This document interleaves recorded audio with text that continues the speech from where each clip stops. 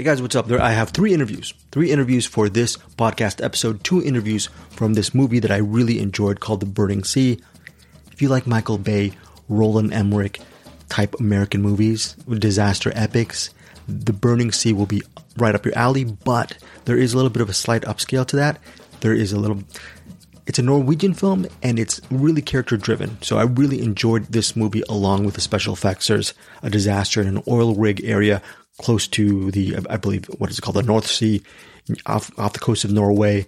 And it's up to this woman played by Kristine Kujath Thorp. I'm mispronouncing her name.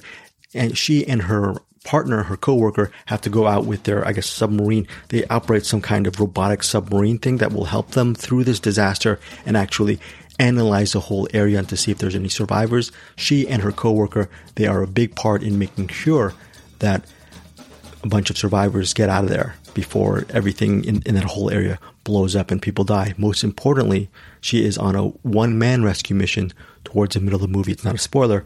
She's trying to rescue her boyfriend, who is actually one of the employees on that oil rig, oil tanker, right out in the middle of the sea. Again, the movie's called The Burning Sea. On digital, on demand, you can I will have Amazon Associates links where you can purchase it and support me and Andersen and Bruce Perky and Eric Holmes. More on that in a second.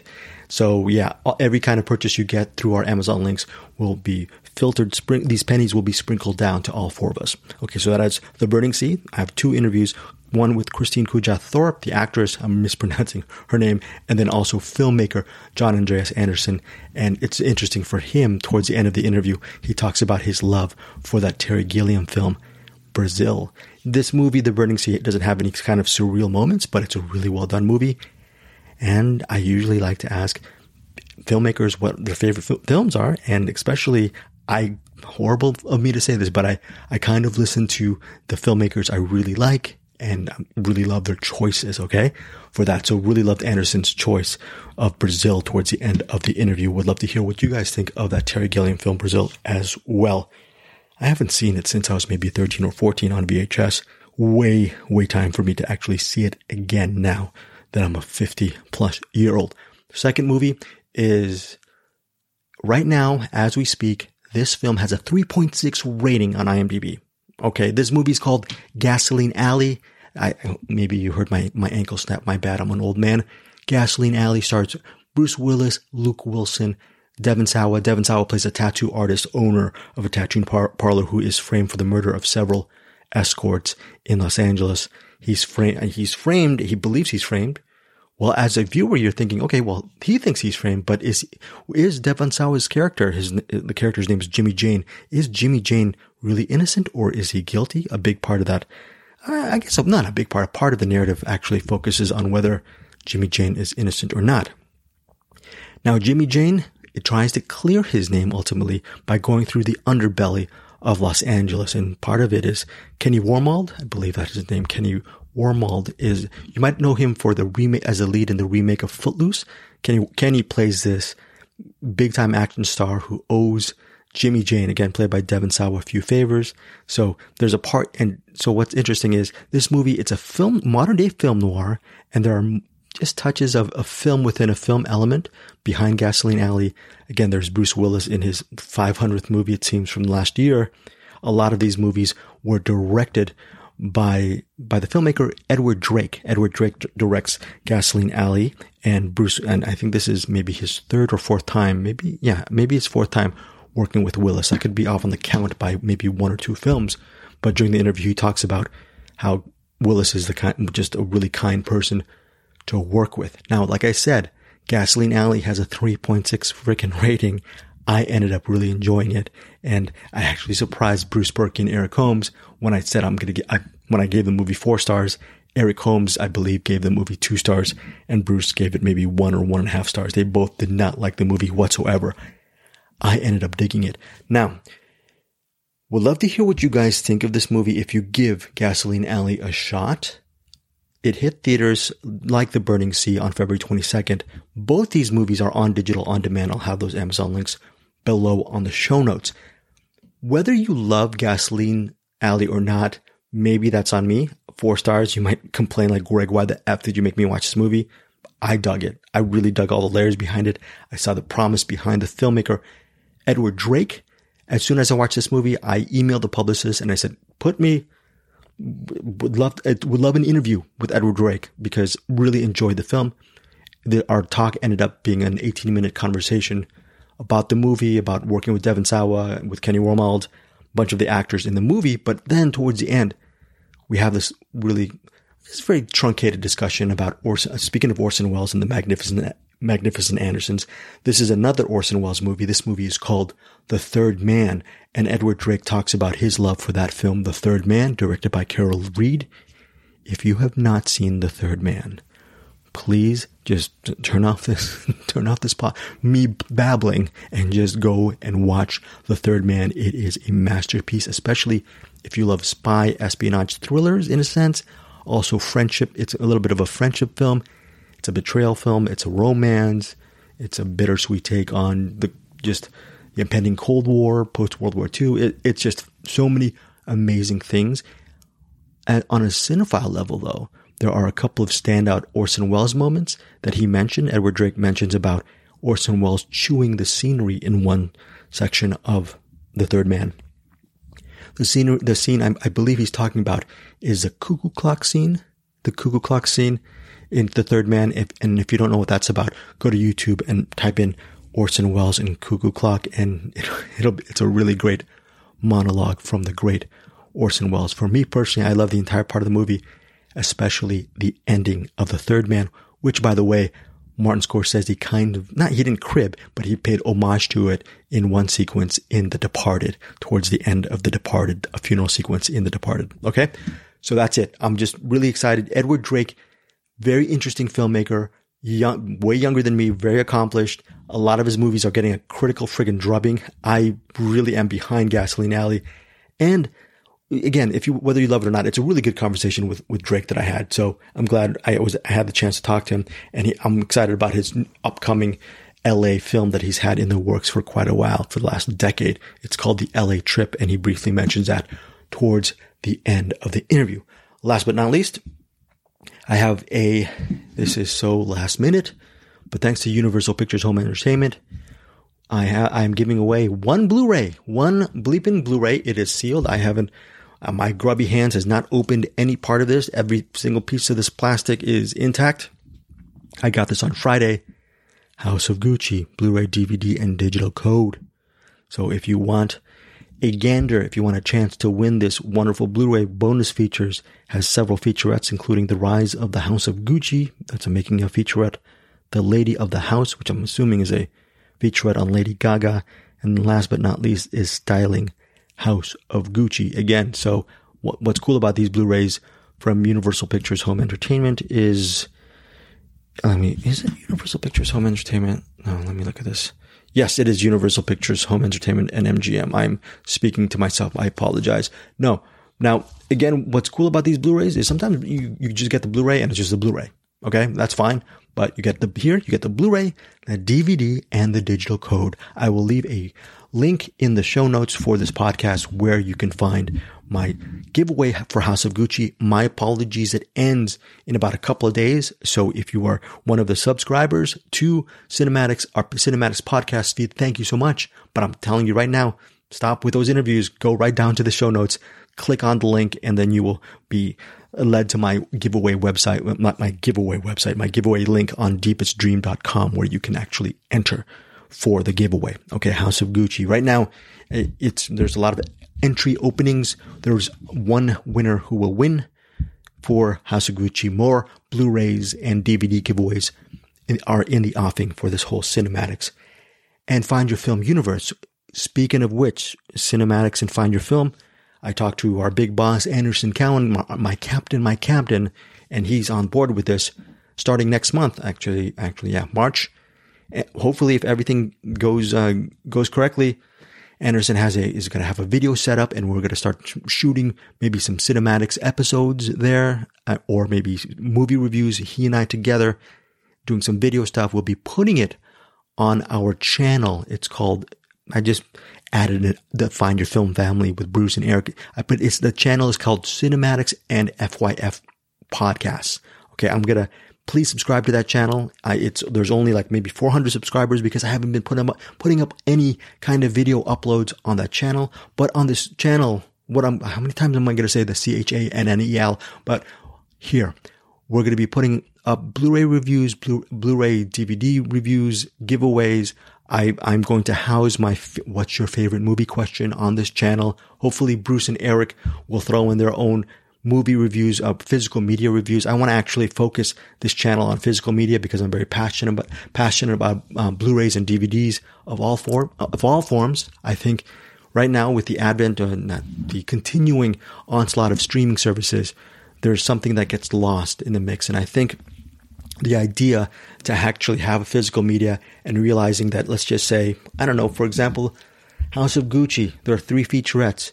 Let's just say 5-6 years from now, House of Gucci isn't streaming anywhere, or maybe it is streaming, but let's just say for some reason only these bonus features are available on the physical media disc, and who knows, maybe it'll be harder to find some of these bonus features. And I'm just paranoid about what happens to all those special features from earlier on, from years and years ago, that maybe have gotten lost, or maybe the distributors or the streaming service decided not to carry these old special features. So anyways, I think if you're a cinephile and if you have space in your respective domicile, it's really a good idea just to keep these in posterity, especially if you like to collect things and I don't know. So that's going to be part of the whole channel, giveaway stuff. And like I said, Andersen and I, we're going to start taping stuff for cinematics. I'll be housing that on our cinematics channel. And look, right now for my own channel, the Deepest Dream YouTube channel, I house all of my interviews there, my full interviews. Okay.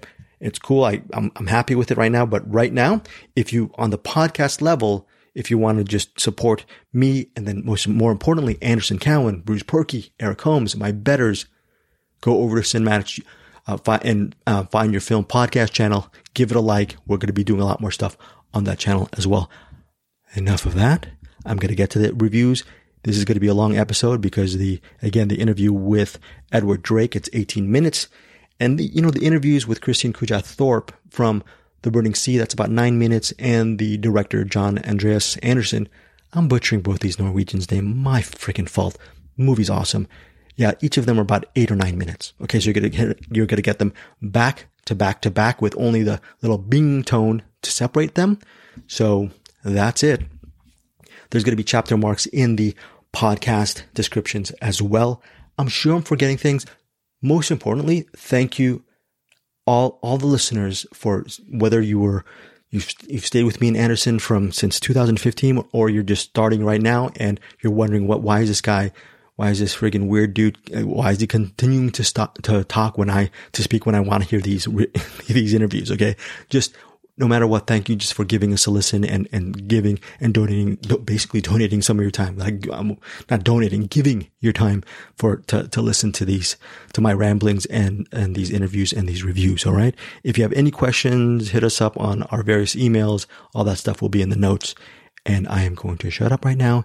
Interviews first with The Burning Sea, with the two talents, John Andreas Andersen and Kristine Kujath Thorp. And then secondly, last but not least, is my interview with Gasoline Alley filmmaker and co-writer Edward Drake. Great, really interesting film noir. Again, 3.6, way too low in my opinion. And if you think I'm an idiot, please email me and say, hey, Greg, you know The Burning Sea? Yeah, you're wrong. It sucks. It really burned. It really burns me that I had to watch the movie. Oh yeah. And you know what? Gasoline Alley, I really want to pour gasoline all over you because you made me watch this friggin' movie. Would love to hear what you think. Hopefully it'll be a more positive reaction than what I'm actually picturing it in my paranoid brain. And, enough. Interviews coming up right now. Thanks guys. Bye. Hi, Kristine. Thank you so much for your time. Really love this film. First off, I'm going to ask you a question that I'm sure you've been getting all day, but just the physicality behind this movie. Did you have to train a lot as part of the research, or was everything that we're seeing on screen just CG? Because it doesn't seem that way. It seemed that you really had to work for this role. Yeah, I did. And it was really, really hard.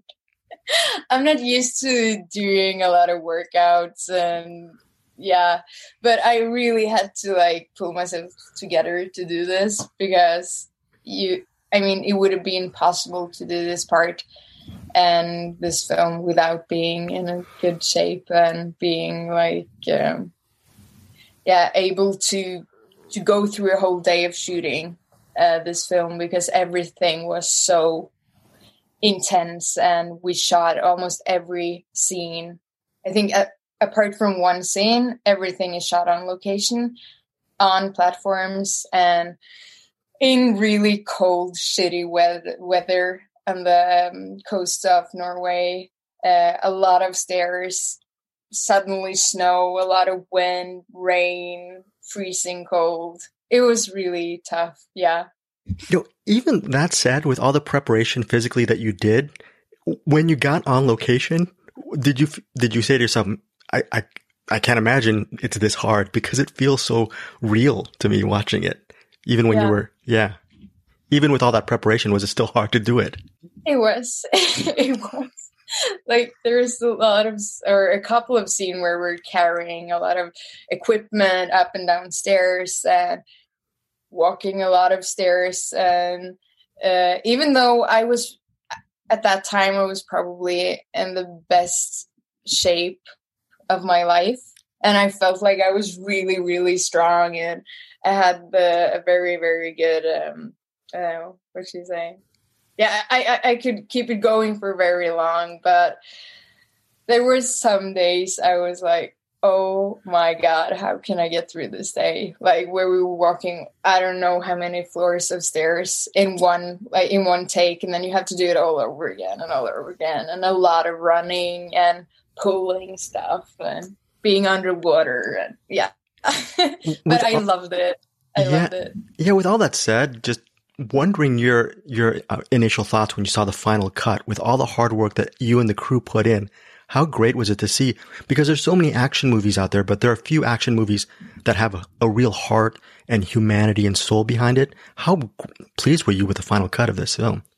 I was very, very pleased. I don't watch a lot of action movies, so I don't know what I was like expecting from it, but I remember sitting in the cinema watching it for the first time, and when I saw there's a scene where there's a ship going down in the ocean when the sea opens up, and I got chills, and I've never gotten chills from special effects before, and I was really like, ugh. Even though I knew the whole script, I knew everything that was going to happen, and all of that, I was really, my heart was like racing during the whole film. So it was super intense watching it, and I was really, really proud of being a part of it, and because I thought it looked so real, and it was like, I was really proud. You know, I have a 5-year-old niece, and she's starting to think about things that she wants to do when she gets older. And she says she loves imagination. But for you personally, did your love for acting and play and imagination, did it start at an early age, or did you grow into acting as a person? I started acting like when I was around probably 10, but I didn't think that I was gonna end up as an actress. I didn't want to. I thought it was fun, but I wanted to like create stuff and be more like maybe work behind the camera. And I also have a degree in production design, so I worked a lot with that and being like, I don't know if I want to be behind the camera or in front of the camera for many years. So it kind of like grew on me, the idea that I could actually work as an actress. And because I just love to do so many different things, and I'm still doing that. So acting is like my main job, but then I have a lot of hobbies that I really enjoy as well. Yeah. That said, is there a linear connection between production designing and acting? Is there something that you could learn from that discipline that you can actually translate into what you do as an actor, or not? Are they just two different fields? I think it's more the other way, which I think was very, very helpful. Because as a production designer, or if you know acting as a production designer, you really know what the way an actor thinks, and it's easier. I mean, for me at least, I thought it was easier to figure out the life of the characters I was creating the world for, and also how important all the details are as an actor, or for an actor, and that it's very important for the production designer to create this whole world with details, and that if you open a drawer, there's stuff there that maybe is never shown on screen, but it's really nice to have as an actor. So I love that part of it, like thinking as an actor while doing production design. But the other way, I don't know if it's like, I don't know how I could use that. Yeah. Only be getting really like, why isn't this in place? This should be in another color, and being just I don't know. Couple quick more questions. I usually ask actors and filmmakers to name one of their favorite films, and just wondering what is one of your favorite films, and what is it about this specific film that still speaks to you today? Oh, it's such a hard question, though. I apologize, yeah. But yeah, it's not one film, but I'm a huge fan of Roy Andersen. It's a Swedish filmmaker, which makes this really, maybe it's because we talk about production design now, but he uses he only films in the studio, and it creates this really fake dimensions in the scenography, and it's very, very stylistic, everything he does, but it's so, I don't know, I think his view on humanity is, or humankind, is so unique and extremely fascinating and depressing, but also extremely funny. And I think all of his movies are like brilliant and very, very clever and eye-opening when it comes to human life. Yeah. So I would say all of Roy Andersen's films. You should check him out. He's a genius. Okay, well, we'll do. And final question is, you mentioned eye-opening, the word eye-opening, but wondering if The Burning Sea was an eye-opening experience, meaning a life-changing experience for you as an actor, just looking back on it, did it really shape your life? Because this seems like would be an important film for anyone's resume, I would assume. Yeah, I mean, definitely I would say that it has opened a lot of opportunities for me.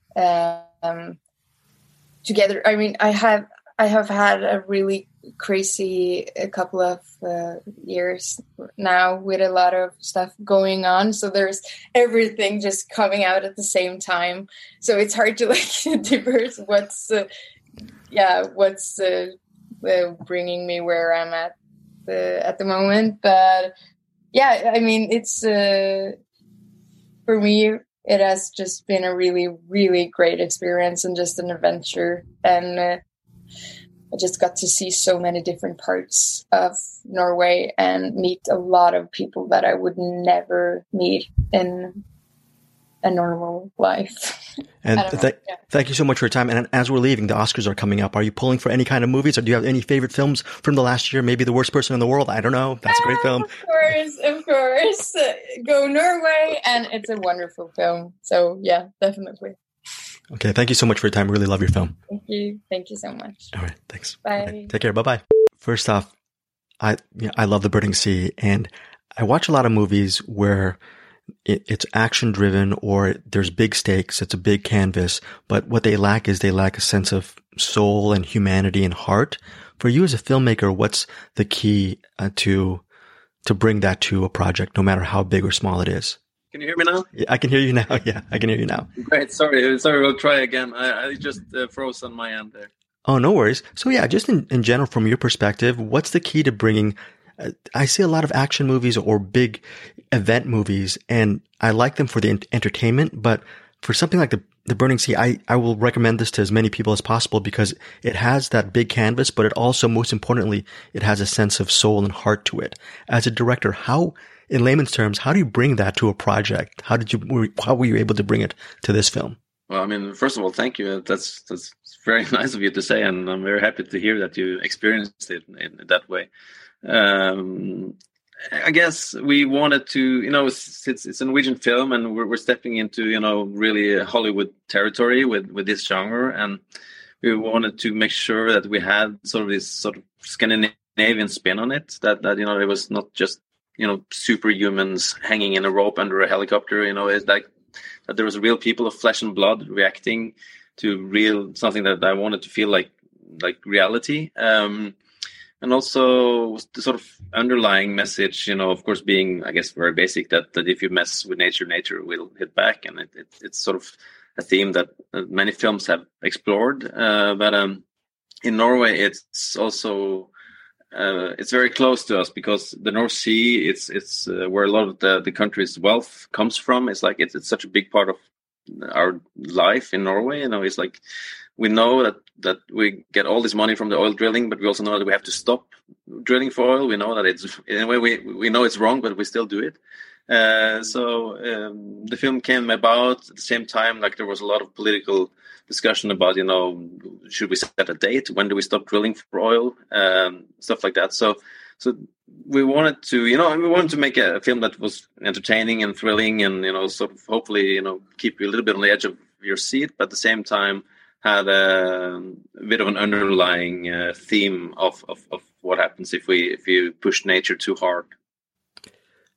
Kristine, to me, just is a natural actor. She was a surprise to me, just from wondering, what did you see in her talents that you knew that she could really anchor your film? Because I think that's a rare quality to have, I think.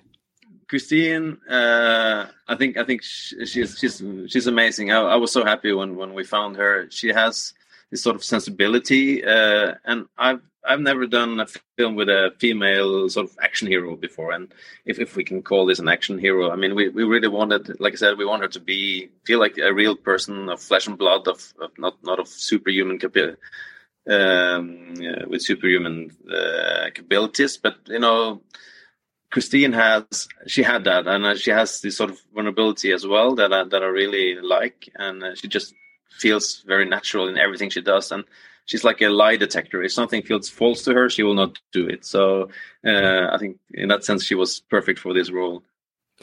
Growing up, was directing always your big dream? Because you have years of experience as a cinematographer.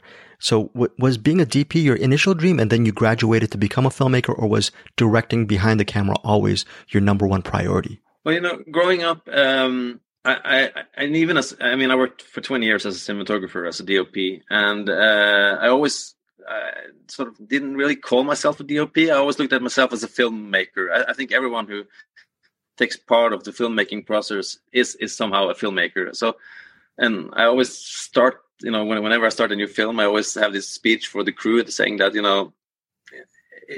everyone has to take responsibility. If your best friend loses his hair and starts wearing a toupee, then you have to be a good friend and tell him, hey, you look like an idiot with that toupee. And that's I think that's sort of part of the filmmaking process, and what I really enjoy. I've worked a lot with the same people, and I think we're all part of making something together. And so in that sense, taking a step from being a cinematographer to a director didn't really feel as that big of a step, because I always just so much enjoyed being part of the filmmaking process. And growing up, and I decided I want to work with film when I was very, very young, and just kept at it from that point. So I still love cinematography. It's being a cinematographer is the best job in the world, but being a director is not so bad either. You mentioned Hollywood at the beginning of the interview. Just wondering, after the quake and just from your experiences, your body of work, has Hollywood come knocking on your door? Would you ever make a film in Hollywood, or is Norway your place to be? Because I'm sure you've had offers over the years. Well, I mean, yeah, I went to school in Los Angeles, so I certainly have friends over there, and a lot of the films that made me want to get into the film business in the beginning was, of course, American films. So I would love to do a film in the US. But at the same time, I've had some scripts and some interest from over there, and I really want to make sure that when I do it, it's because of the script and because of the story, and not just because of the opportunity to make a film in Hollywood. I think the important thing is to find the right project, and I've been fortunate to have a lot of nice projects over here, and of course the films that we make over here, they have a smaller budget, but they also have, maybe to a certain degree, some more freedom to play around. So it's a double-edged sword, but I guess my answer to your question is yes, I would love to do a film over there, but it has to be the right one. And apologies for the final question. It's a hard question, but just from the top of your head, can you name one of your all-time favorite movies? And what is it about this specific film that still speaks to you today? Yeah, that is hard because, naming one is just so hard. But I mean, it would have to be, I guess, is it 2001 or is it Godfather or is it Brazil or is it Goodfellas? I guess three of those were at least were American and one British. So, yeah, I just love films that take you to another world and take you into it will take you a place that you cannot experience in your real life, and that's also part of the allure of this type of film, like The Burning Sea. Is how can you else experience being on an oil rig and being in the middle of a catastrophe? You have to go to movie theater to experience that, and I think that so naming those top films. Sorry, I couldn't name just one, but. I think that's part of how I fell in love with movies, at least. John, I can't even imagine you as a child just watching Brazil and Guillem's work, because you're talking about DOP and filmmaking. I'm sure his painterly style and surreal style must have been some kind of influence for you as your youth, maybe. Absolutely. I mean, when I saw Brazil, I was quite young and I was just blown away. I was just like, how is it possible to make a film like this? So I love Terry Gilliam's work. Definitely one of the big inspirations. And I grew up in a very, very small town where it's like, I don't know if you have seen the film called Cinema Paradiso, but it's my growing up was a little bit like that. It was like a lot of the times I was alone with only the machinist in the theater showing me films. But I really fell in love with films in that way. And Terry Gilliam and Brazil was like the cornerstone of that part of my life. John, thank you so much for your time. Really appreciate it. And I apologize for the Wi-Fi problems on my end as well. So no problem. Very nice talking to you, Greg. Take care. Bye-bye. What's your name? Sorry.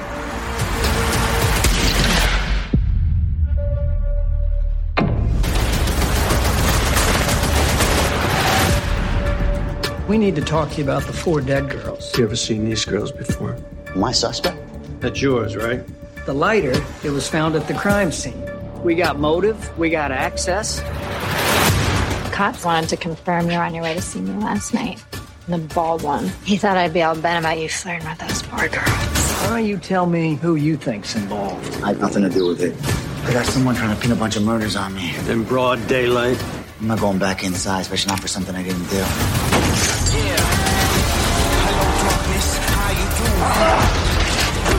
What am I into?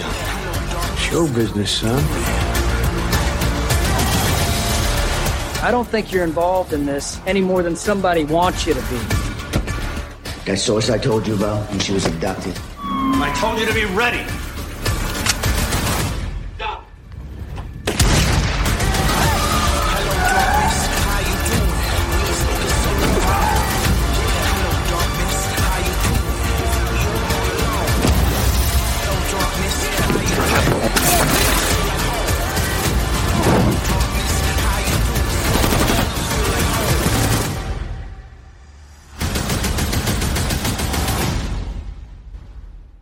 First off, Edward, I'm a huge noir fan, and I loved how you actually positioned Gasoline Alley and you didn't make it to be a trope-filled noir from the past. You actually infused a lot of different colors within it. Can you, kind of like what you're doing right now with your background, but can you just talk about your visual aesthetic behind Gasoline Alley? Because I really loved how you didn't go for the normal tropey LA noir approach. A lot of my childhood was actually spent watching just great noir from American and Eastern noir, and so I looked a lot to just different styles and ways to modernize it and to reflect the Los Angeles that I live in. We shot in southern Georgia, and what I wanted to do is bring a sense of identity of the LA that I know into this world that we were creating. And it was through like a striking color palette and through just singular framing, letting the the tension sit in the moment. One of my favorite authors is Raymond Chandler. And what I love about some of his characters is that they just have to sit with the consequences of their actions and with the uncertainty of not knowing their fate. And that dictated a lot of the visual language for the film. I also appreciated how Jimmy Jane, Devon Sawa, he's not your typical lead actor. There's a lot of layers behind his performance and who he is as a person. Can you just talk about casting him for your film? And also the character itself. A lot of noirs, which you seem to really know about, they have the character start off a certain way and the events change that person. But with this character, I don't know if you did this consciously, but he's sort of a mystery. And then you start gradually learning how much of I don't want to give too much away, how much of a layered and very tough guy he is. That you don't see that in noir too much. No, it was actually a little reversal I wanted to play with, which was framing the film from Jimmy's perspective, and also presenting him as potentially guilty right from the get-go. And it's not so much as Jimmy progressing into becoming a better person. It's actually a regression to his old ways and tapping into this beast that he has worked so hard in his life to subdue. But the threat of imprisonment, being framed for these crimes, it's wearing him down, and this veneer of civility that he has built up over the course of his adult life since getting out of jail is falling. And he knows that to get justice for not only for his mother and for Star, he's going to have to go to the darkest places of his soul that he has compartmentalized and unleash them to find justice and truth. Also, I think something that's very slept on with your movie is just on looking at IMDb. How did the collaboration with Tom Sergio start? Because he's a very talented writer. I remember as a college student really loving Untamed Heart, and I'm just so glad that was part of the process. How did that come about? And it's great to have that. Tom's an incredible writer, and his scripts are just beautiful and filled with so much prose. So there was an interesting development history with this one.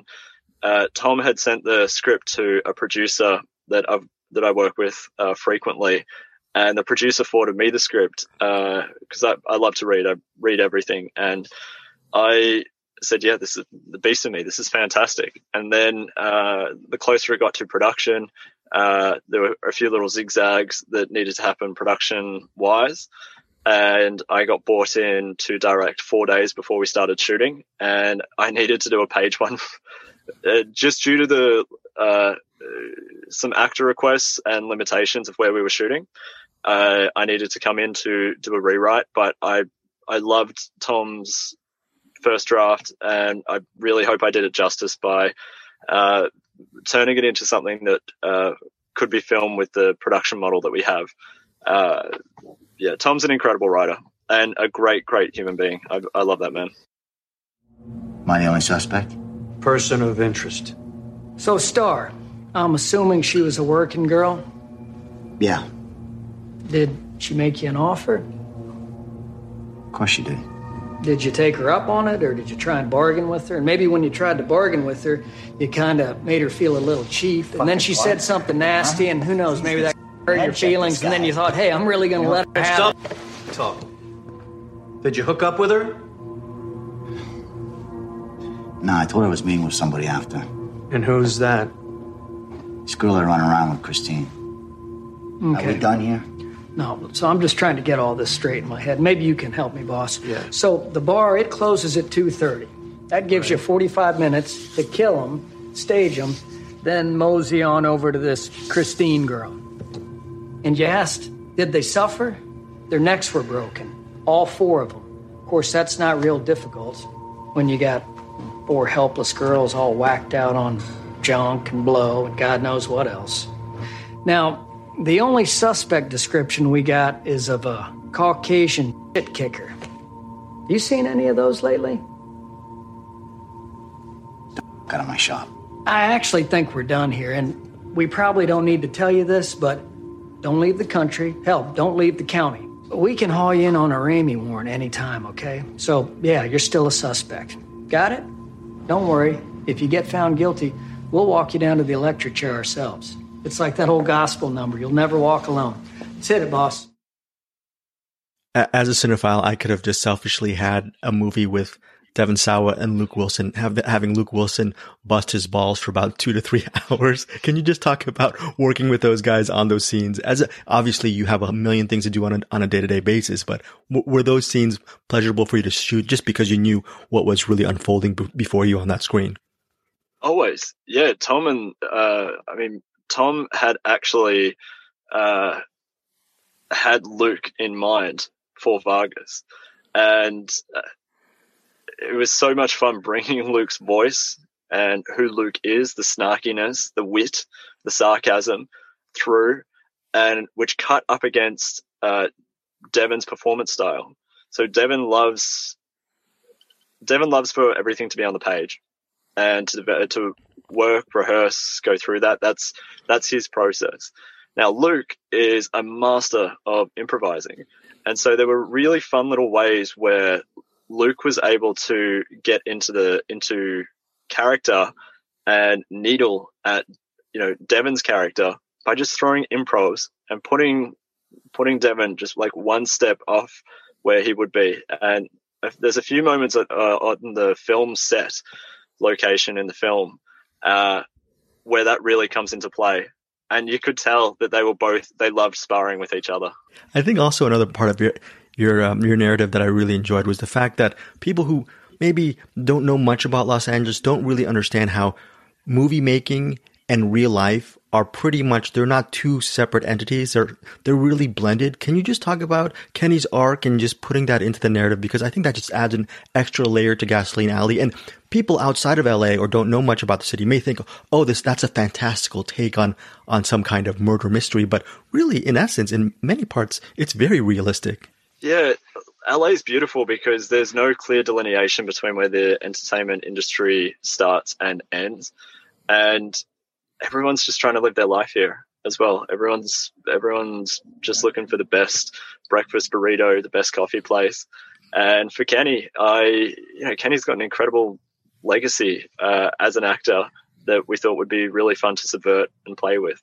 So casting, it's funny, when I came onto the project, he was actually cast in a much, much more minor role as a mechanic's assistant on the film set.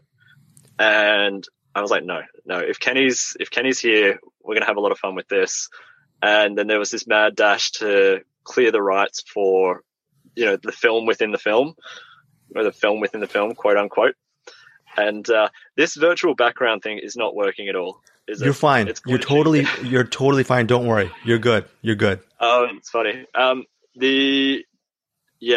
Kenny was such a generous actor. And then when Devon and him got on like a house on fire, but they knew that when the camera started rolling, it was game on. And Devon really wanted to, as Jimmy, put a really good scare into Kenny. And there was one moment where it was Kenny's final day, and we're all having a chat and like just trying to crack a little bit of nuance for this final scene that we were filming with Kenny.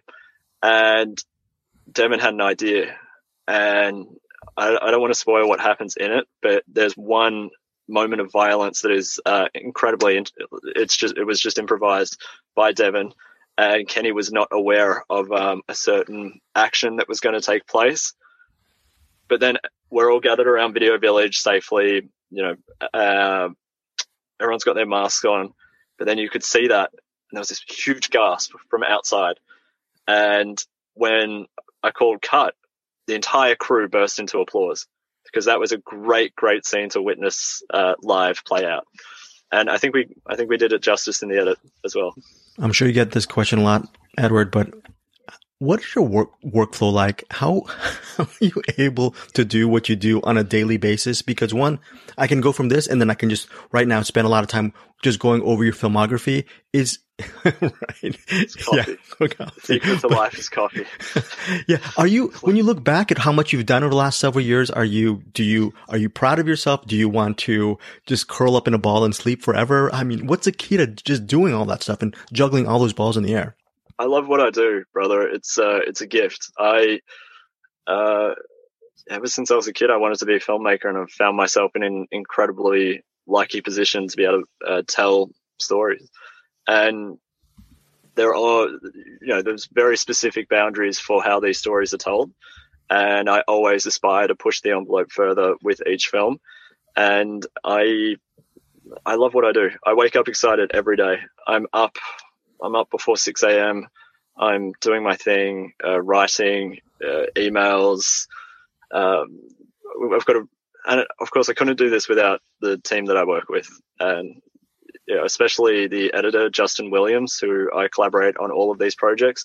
He's as much of a creative force on these as anyone else. And we just have this system set up that we can get into reviews, we can dial in scenes, we can keep moving. And yeah, I'm of course very grateful to producer Corey Large and Bondit, the financier, for just understanding that there is a way using new digital methods to be more efficient with the process. There's less time wasted. Logistically, things can make a lot more sense a lot faster. And coffee. And I'm going to ask the requisite question. John Ford had John Wayne. You have Bruce Willis, and just working him within to your workflow, has that been a blessing for you as well, with just getting to know him more with every single project as you move forward and you push more boundaries with every film you direct? Yeah, Bruce is one of the kindest, nicest men I've had the pleasure of meeting and working with. And yes, absolutely. Every time we try and get a little bit more cheekier. And I think it's one thing that perhaps doesn't come across through some of the films, but we are very, very conscious and aware of the kind of movies that we're making. And so we know, everyone reads the reviews, everyone hears the feedback and that sort of thing. There is a lot of meta elements that are at play that are always permeating through the subtext. And so we're never winking at the audience, but we are smiling with them. And it's our little way of nodding to Bruce's legacy and to doing the characters and the story justice. But yeah, I can't speak highly enough of the man. He's a great individual. A couple final questions, Edward. There's a sequence, you're talking about pushing boundaries. There's a sequence where Devon Sawa's character, Jimmy Jane, he's sitting down and he's just having a conversation. I'm looking at the character's name, Eleanor Rogers, and you just let the scene play out. And there are a couple of moments in the narrative where you could have really pushed it and made it more of a quicker narrative, but you let the scene breathe. And by doing that, you're giving patience and you're giving a lot of, you're breathing a lot of life into the narrative, which I, as a noir fan, appreciate. Is that one of those things about your growth as a filmmaker, just letting the scene play out along with the other parts of the narrative? These scenes must mean a lot to you personally. So.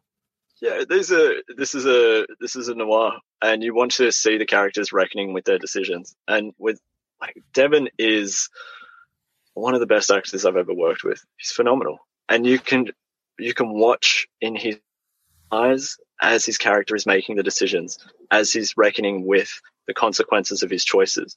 And as soon as I met Devon, I just realized that we had an opportunity to make something really special, and showing, we weren't looking to do the Travis Bickle, descent into madness. We wanted to do right by Tom's vision for the script and for Devon's ideas for the character, and we came together, and yeah, super grateful.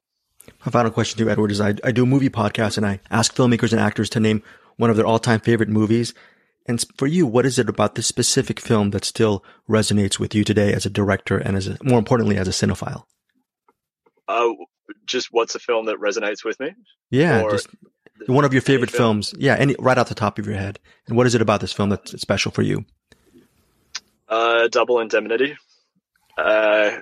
I love. The Big Sleep. Jeez.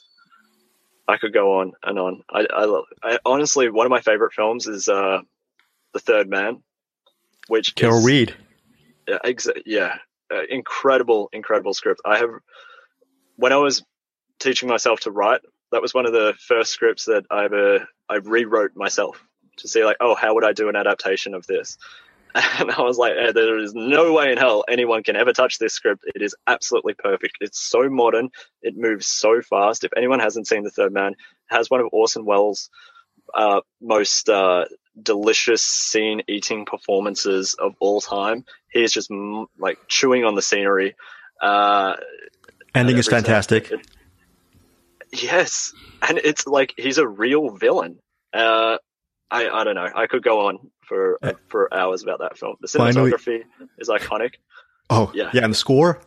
So, yeah. The final shot is just so heartbreaking and beautiful. And it's just, there's this ennui that sets in, and it's, getting emotional just thinking about it. But the production stories from on set of that film could be its own movie.